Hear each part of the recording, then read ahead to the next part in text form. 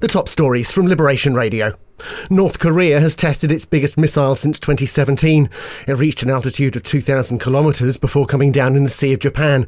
It's the country's seventh test this month. And Manchester United player Mason Greenwood has been arrested on suspicion of rape and assault. Greater Manchester Police say it became aware of the allegations from social media. From the Jersey Evening Post, many care services are at capacity. LV Care Group says people should put plans in place before their needs become critical, as staff absences due to COVID and increased demand are limiting the choice of care available. And some COVID measures are being scrapped from tomorrow. Masks in shops will no longer be compulsory, and work from home advice is going. From next Monday, border testing will end and the online departure form will also go. Get the full stories and more at jerseyeveningpost.com. In Guernsey, police are appealing for witnesses after an assault near the North Plantation. A man and woman were allegedly attacked early Friday morning. 3 men and 3 women were involved. And a puffin sculpture trail is coming to the island. 4-foot puffins will be placed around the island from April next year. It's an idea from Autism Guernsey and the GSPCA.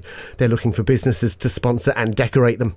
Get your daily news fix with the Liberation Radio News Podcast. Find it on the Liberation Radio app at liberationradio.co.uk or ask your smart speaker to play Liberation Radio News Podcast.